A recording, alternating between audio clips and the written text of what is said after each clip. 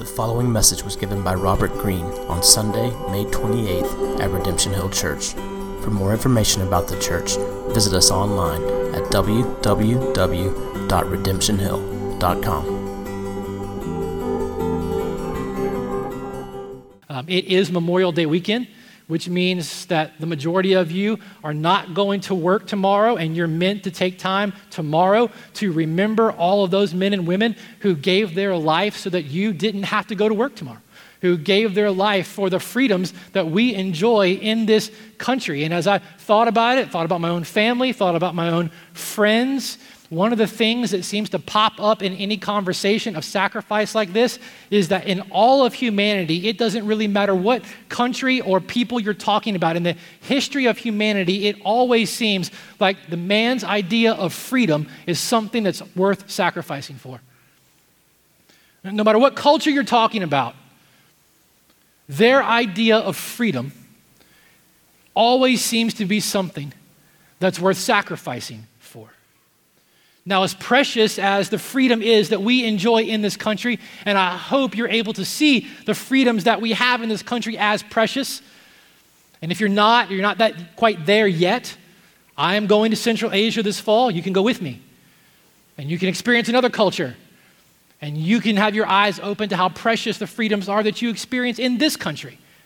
But as precious as what we experience as freedom here, there is a far greater and more fundamental freedom that you and I were created to enjoy. You need to understand that. There is a far greater and more fundamental freedom that you and I were created to enjoy. The book of Galatians that we're going through this year, the letter that Paul wrote to the churches in that region, it is a letter about this freedom.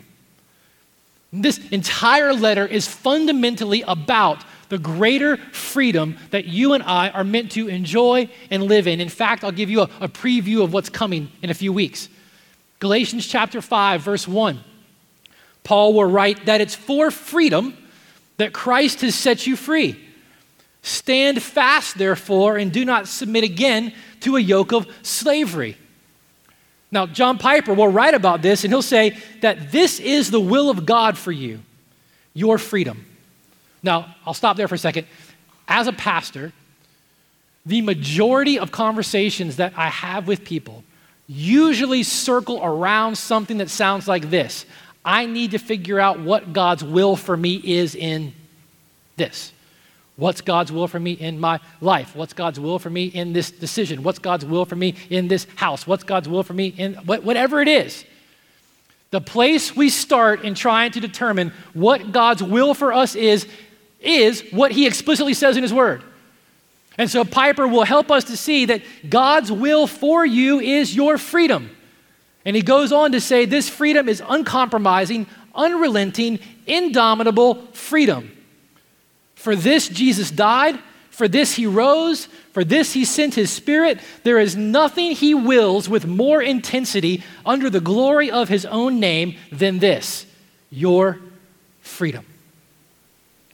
The book of Galatians is about your freedom.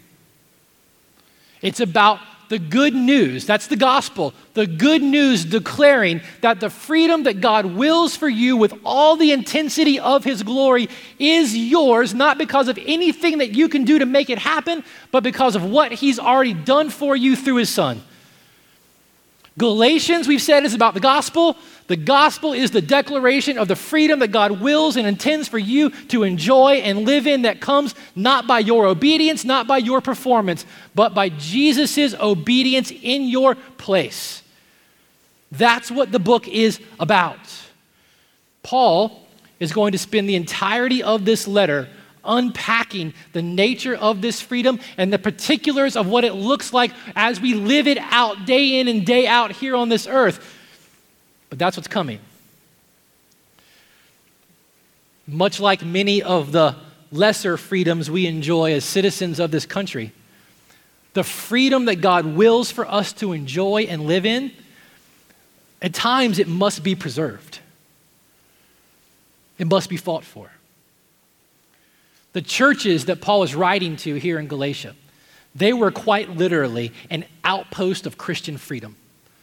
The entire region of Galatia was a Gentile region. Paul had gone into Galatia. He had proclaimed or declared the good news of freedom through faith in Christ alone. And men and women and entire families had believed and were beginning to live in the freedom of that gospel. And they were like a little outpost in uncharted territory. But as Paul had left, remember, some teachers had come into that outpost. And these teachers were opposing the freedom that Paul proclaimed. And so in the letter that Paul is writing, the freedom of the gospel for God's people is on the line. And this morning, as we get into Galatians chapter 2, what we're going to find is Paul, again, taking the church back to a time earlier in his ministry when he had to fight for the preservation of the gospel, when the freedom of the gospel had to be preserved.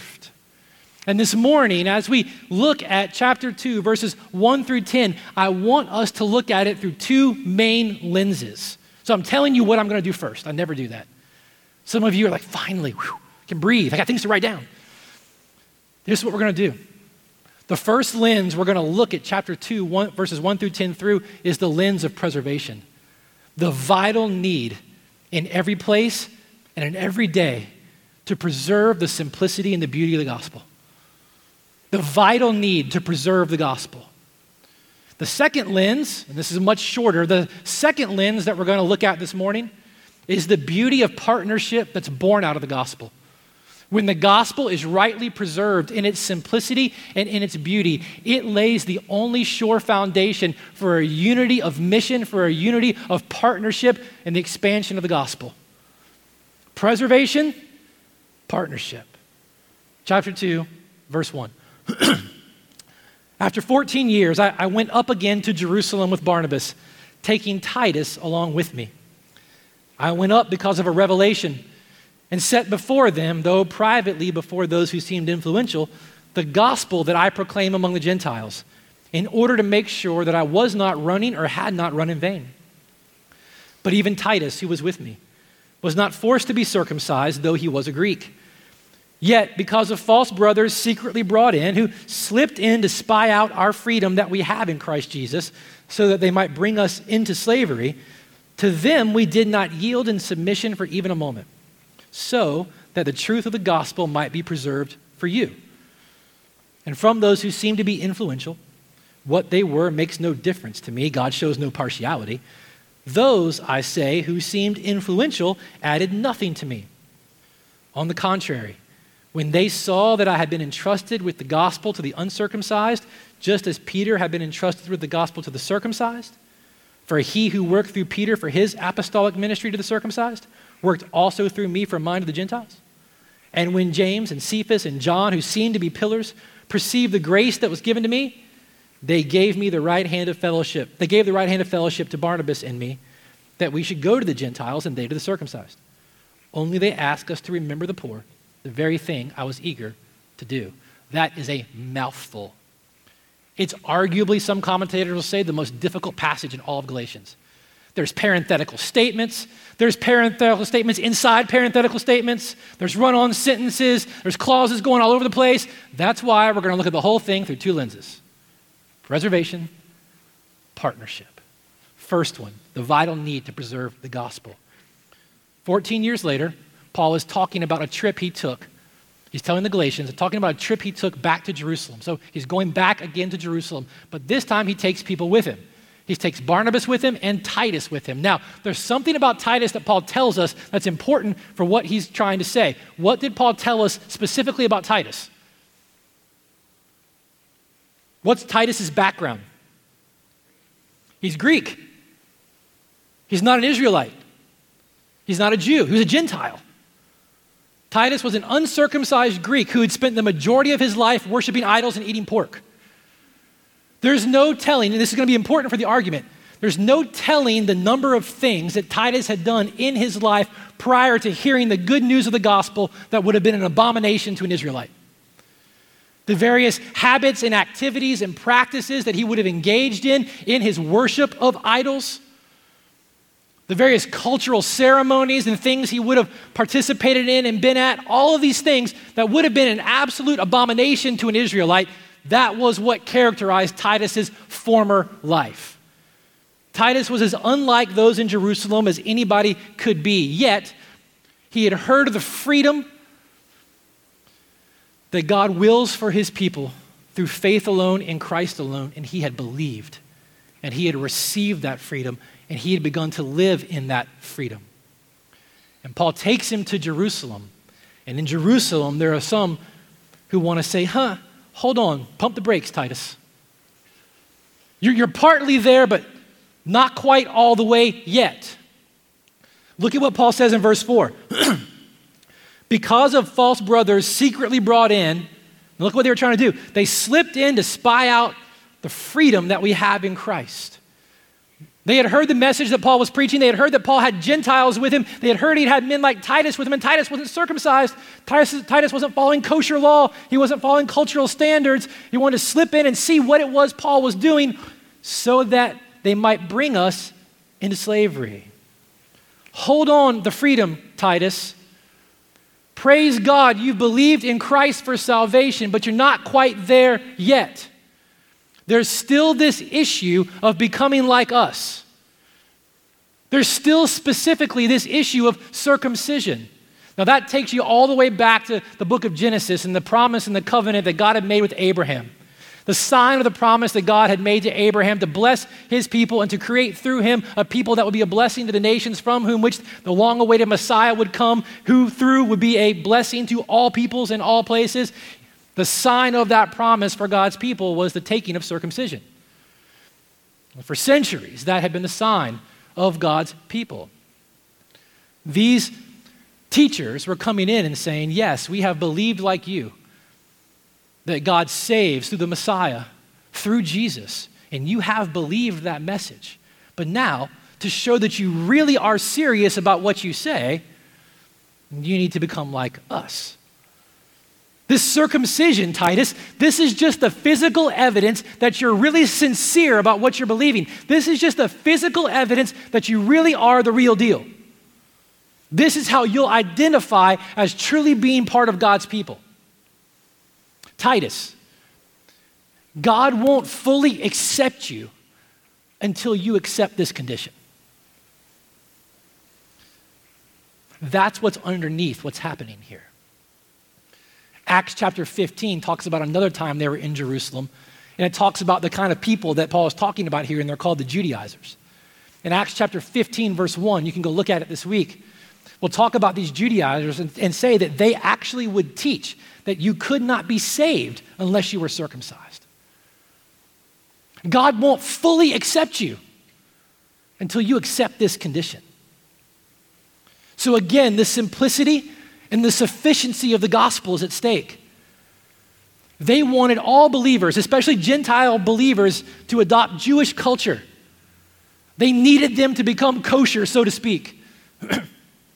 Philip Ryken, who was a fantastic pastor in Philadelphia years ago, he said the book of Galatians is partly about ethnocentrism. It's a popular topic these days in the church. It's not new. The book of Galatians, he said, is partly about ethnocentrism, and here's what that is. It's taking a cultural distinctive and making it a theological necessity. These people were trying to take Titus and Paul back into slavery by saying, you need to take our culture as a necessity for your theological assurance. Ryken goes on to say the deeper issue is the perpetual danger of always adding our own requirements to the only thing that God requires for salvation, which is faith in Christ alone. You see, the story of what's happening back then in Jerusalem with Paul and with Titus reminds us even now that the place where you and I are most likely to experience the freedom of God's grace is also the place where we're most in danger of losing it. Why? Because in the heart of every single sinful man and woman like you and like me is the temptation to add something to the gospel. I'm glad we're not talking in 2017 about circumcision. I'm glad that's not the condition or the prerequisite that we seem to be arguing about adding to the message of the gospel for salvation, but we do it in 1,000 other ways. I mean, this past fall, you couldn't have gone to too many churches in America where you wouldn't have heard someone say yes and amen and faith in Christ alone, but to really be a good Christian, you need to vote a certain way.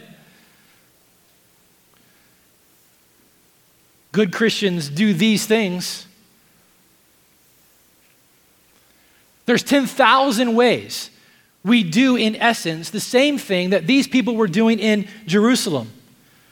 There is a culture that develops in the church. There's a culture that develops in our own hearts that, left unchecked, will bind people to conditions and prerequisites for acceptance before God and acceptance with us based on our own traditions, on our own cultures, on our own preferences. Yes and amen, Jesus gets you in, but to stay in, you got to look like me, dress like me, sound like me, do church like me, sing songs like me, and it's always like whoever's talking.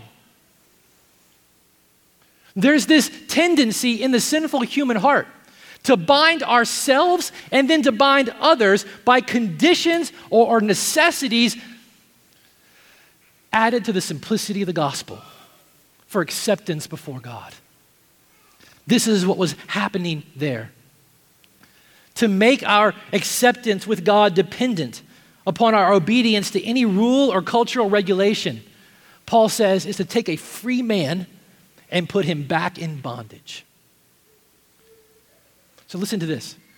To receive salvation by faith alone in Christ alone because of the grace of God alone, and then in your own heart, to make your acceptance before God then conditional on any particular pattern or behavior that you put on yourself or someone else has put on you, is taking someone who was free and putting them back in slavery. Anytime we put any kind of prerequisite or condition, be it behavioral, traditional, or cultural, on someone for acceptance with God or acceptance with ourselves apart from the simplicity of faith alone in Christ alone, you're taking them back into bondage. Paul won't stand for it. Verse 5, he says to them, those who were seeking to do this, those who were seeking to say this cultural necessity, this cultural tradition is a requirement or a condition for full acceptance before God, Paul says to them, we didn't even yield for a moment. We didn't submit for a moment. Paul was absolutely unrelenting in his preservation of the gospel. Why? Because he loves the message of grace too much, and he loves the God of all grace too much. Paul would not stand for anything to be added to the simplicity of the gospel, and for anyone living in the freedom of the gospel, bought by the blood of Christ, to be taken back into slavery by some traditional or cultural or arbitrary preference or rule. And here's the thing. You and I can't stand for it either. And it can creep into our heart so easily and so subtly. If you think about this whole argument that Paul's making about circumcision and adherence to Jewish cultural traditions for acceptance before God, you think about it like the 50,000-foot view.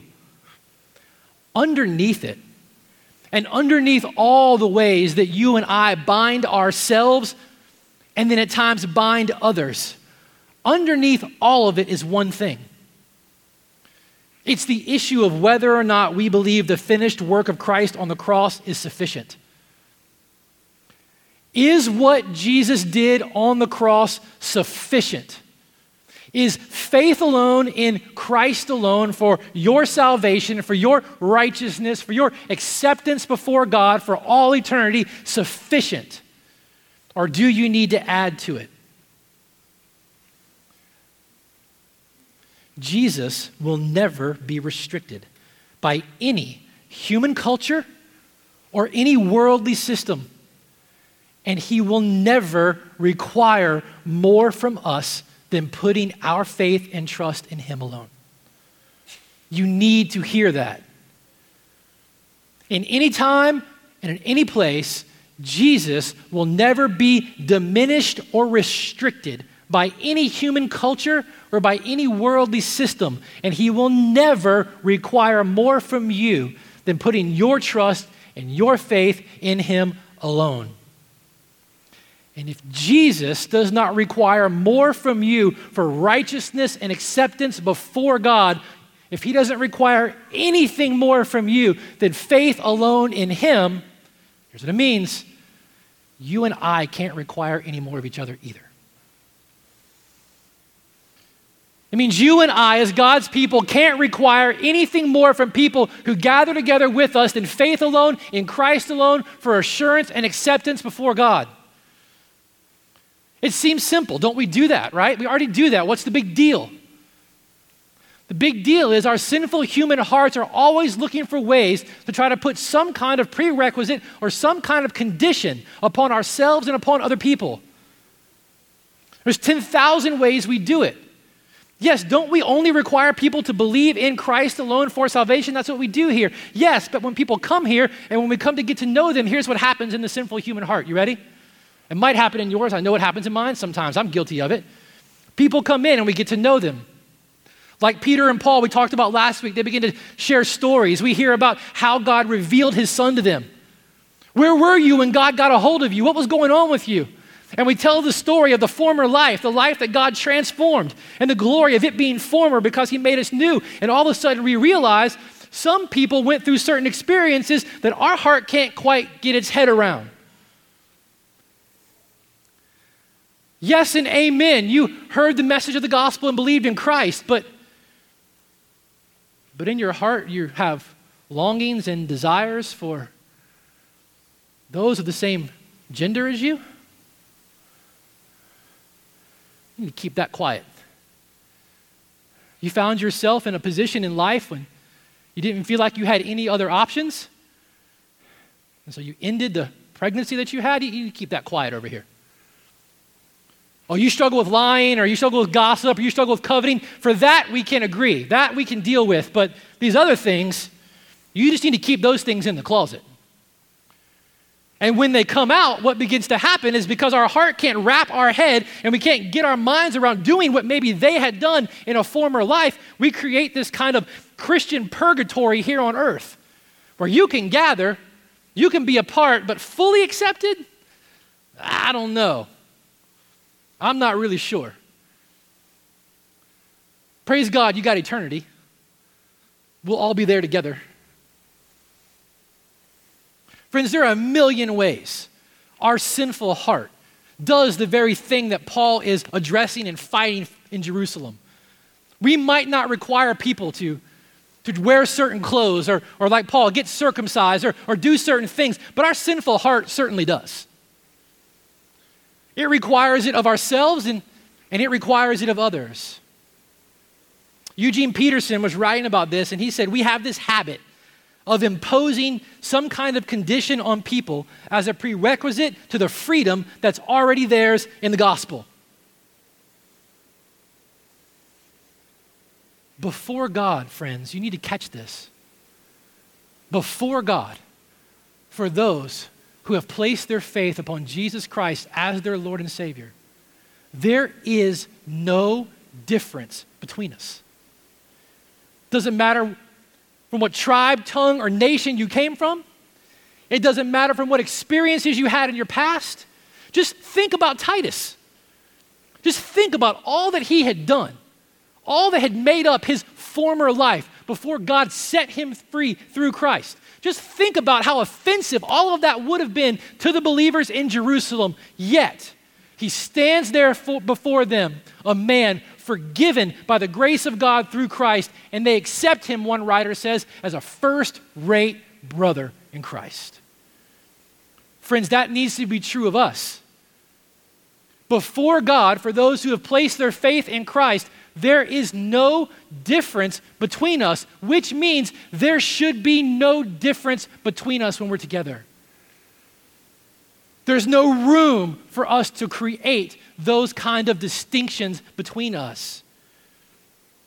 There needs to be no difference in our standing with one another. Jesus is enough. Jesus alone is enough to make any sinner right with God.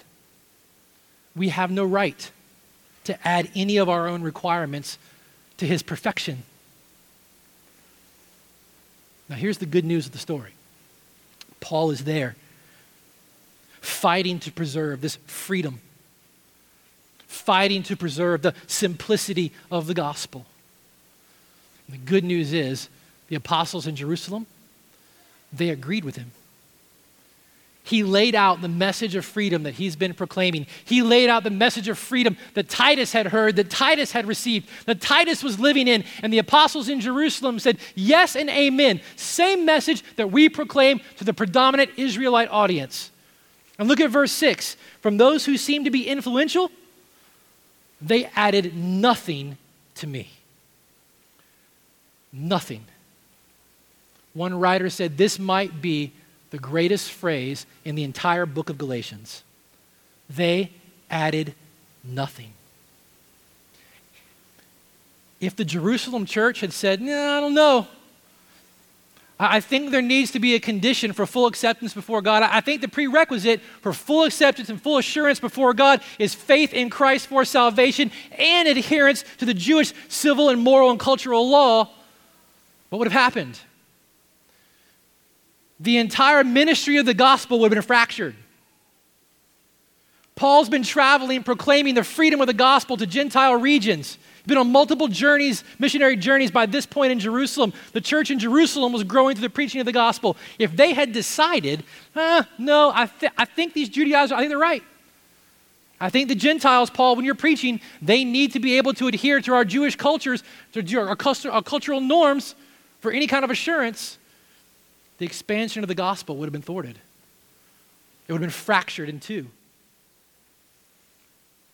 If Paul had listened to those Judaizers who wanted all the Gentiles to follow Jewish cultural norms, to be circumcised, if he had caved into the pressure, the progress of gospel freedom would have been stalled. I mean, just think about it like a human for a minute.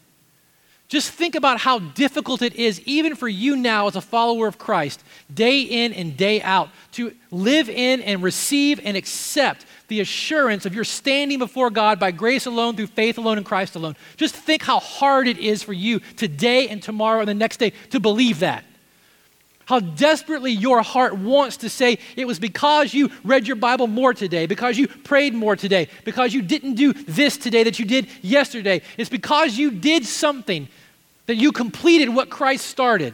You want so desperately in your heart to have some claim to what God has accomplished before you in Christ. Think of how hard it is for you just to live in that as a follower of Christ today. Remember how hard it was to receive it the first time.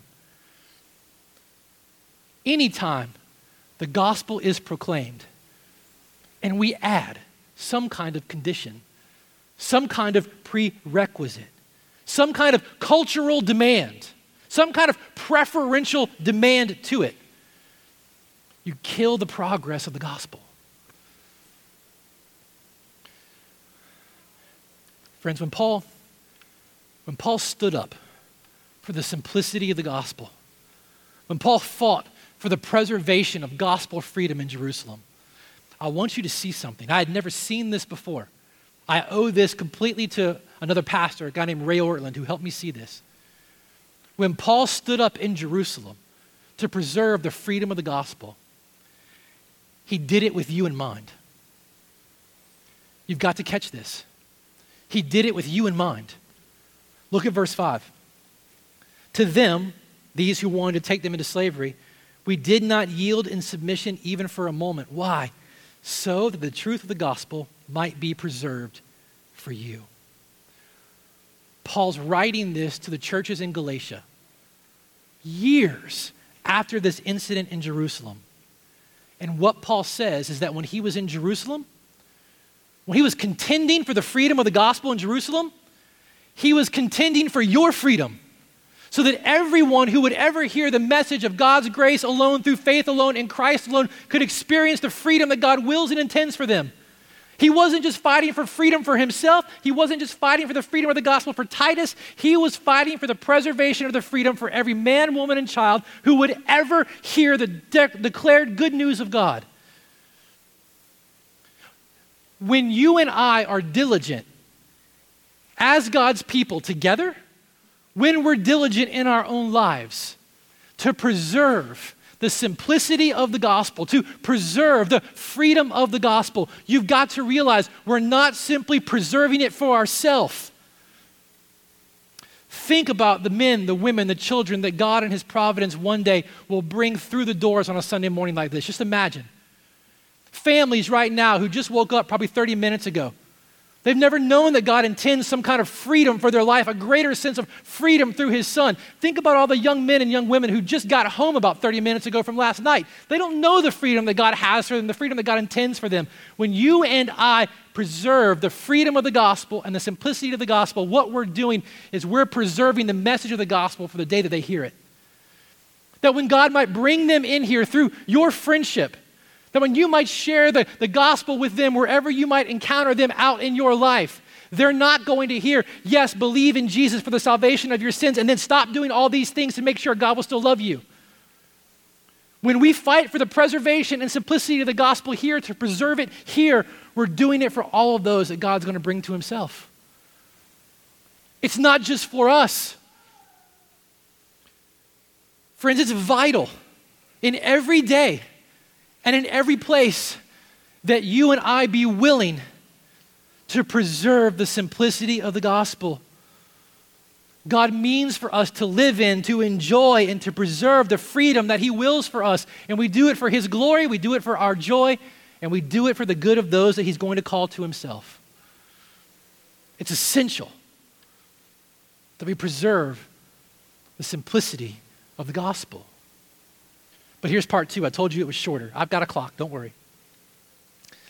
When the gospel is preserved, when the simplicity of the gospel is protected, when the gospel amongst us that we believe and that we proclaim is full strength, no prerequisites, no conditions, no distortions, that gospel lays the only true foundation for unity and partnership and diversity in gospel mission.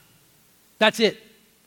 Without the simplicity of the gospel being the unifying factor between God's people, there can be no partnership and real unity in gospel ministry. Watch this, verse 2. Paul said, I went up to Jerusalem because of a revelation.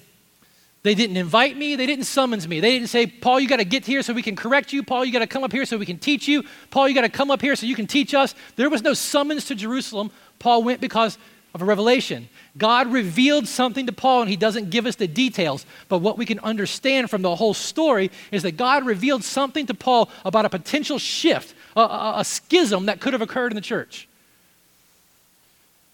There's a unity and a partnership that needed to be preserved. And for that unity, Paul goes to Jerusalem to lay the message of the gospel before the Jerusalem church. Look at verse 2. I set before them the gospel that I proclaimed to the Gentiles in order to make sure I was not running or had not run in vain. Now here's what you need to understand. Paul wasn't doubting the gospel that he preached. Paul's feelings about what he's doing weren't changing. Paul wasn't all of a sudden unsure about what he had been saying. What Paul is trying to achieve is the clarity of unity and partnership and the simplicity of the gospel. Because if the church in Jerusalem had decided that there needed to be some kind of cultural prerequisite or condition for people to be saved, again, the mission of the gospel would be split. Everything that Paul had been doing, he'd have been doing in vain. One writer says his commission, it didn't come from Jerusalem, but his mission couldn't be executed effectively except in fellowship with Jerusalem. Any kind of breakage between his mission and the mother church would be disastrous. Christ would be divided. And all the energy which Paul had devoted and hoped to devote to evangelizing the Gentile world would be frustrated. So he goes because he's trying to make sure that their unity, their fellowship, their ministry is built upon the simplicity of the gospel. And as you see in the story, they agree with Paul.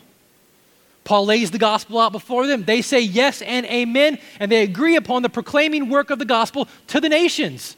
And together, you can look at the words that Paul uses at some point this week. Together, they recognize that everything that they're doing, the transformation of their life and the forward work of the ministry is doing nothing but the grace of God.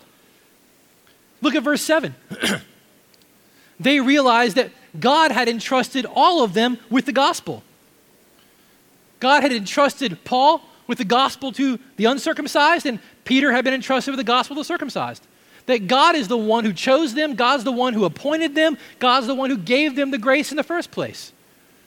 Verse 8, they recognize together that in doing what they're doing, God alone is the one who strengthens both of them. It's God who works through Peter, it's God who works through Paul. No posturing, no positioning. They're celebrating the grace of God to them. And they realize, verse 9, Paul says, they perceive of the grace that God had given. They all saw that the gospel they had experienced, the gospel freedom they were living in, and the gospel message they were proclaiming was a gift from God alone, and it was a privilege to be a part of it. Together, Paul and the Jerusalem leaders, they celebrated what God had done in them. And they didn't establish personal territories. They didn't establish personal kingdoms.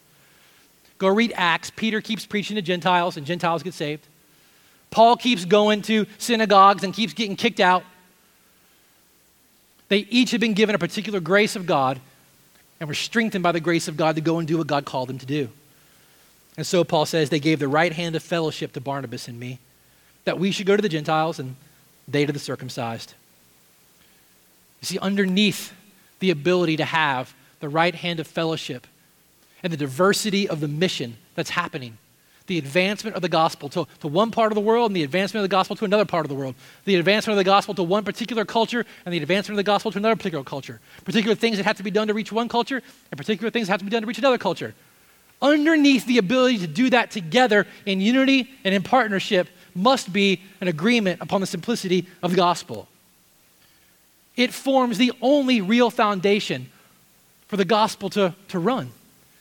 It forms the only real foundation for the diversity of mission.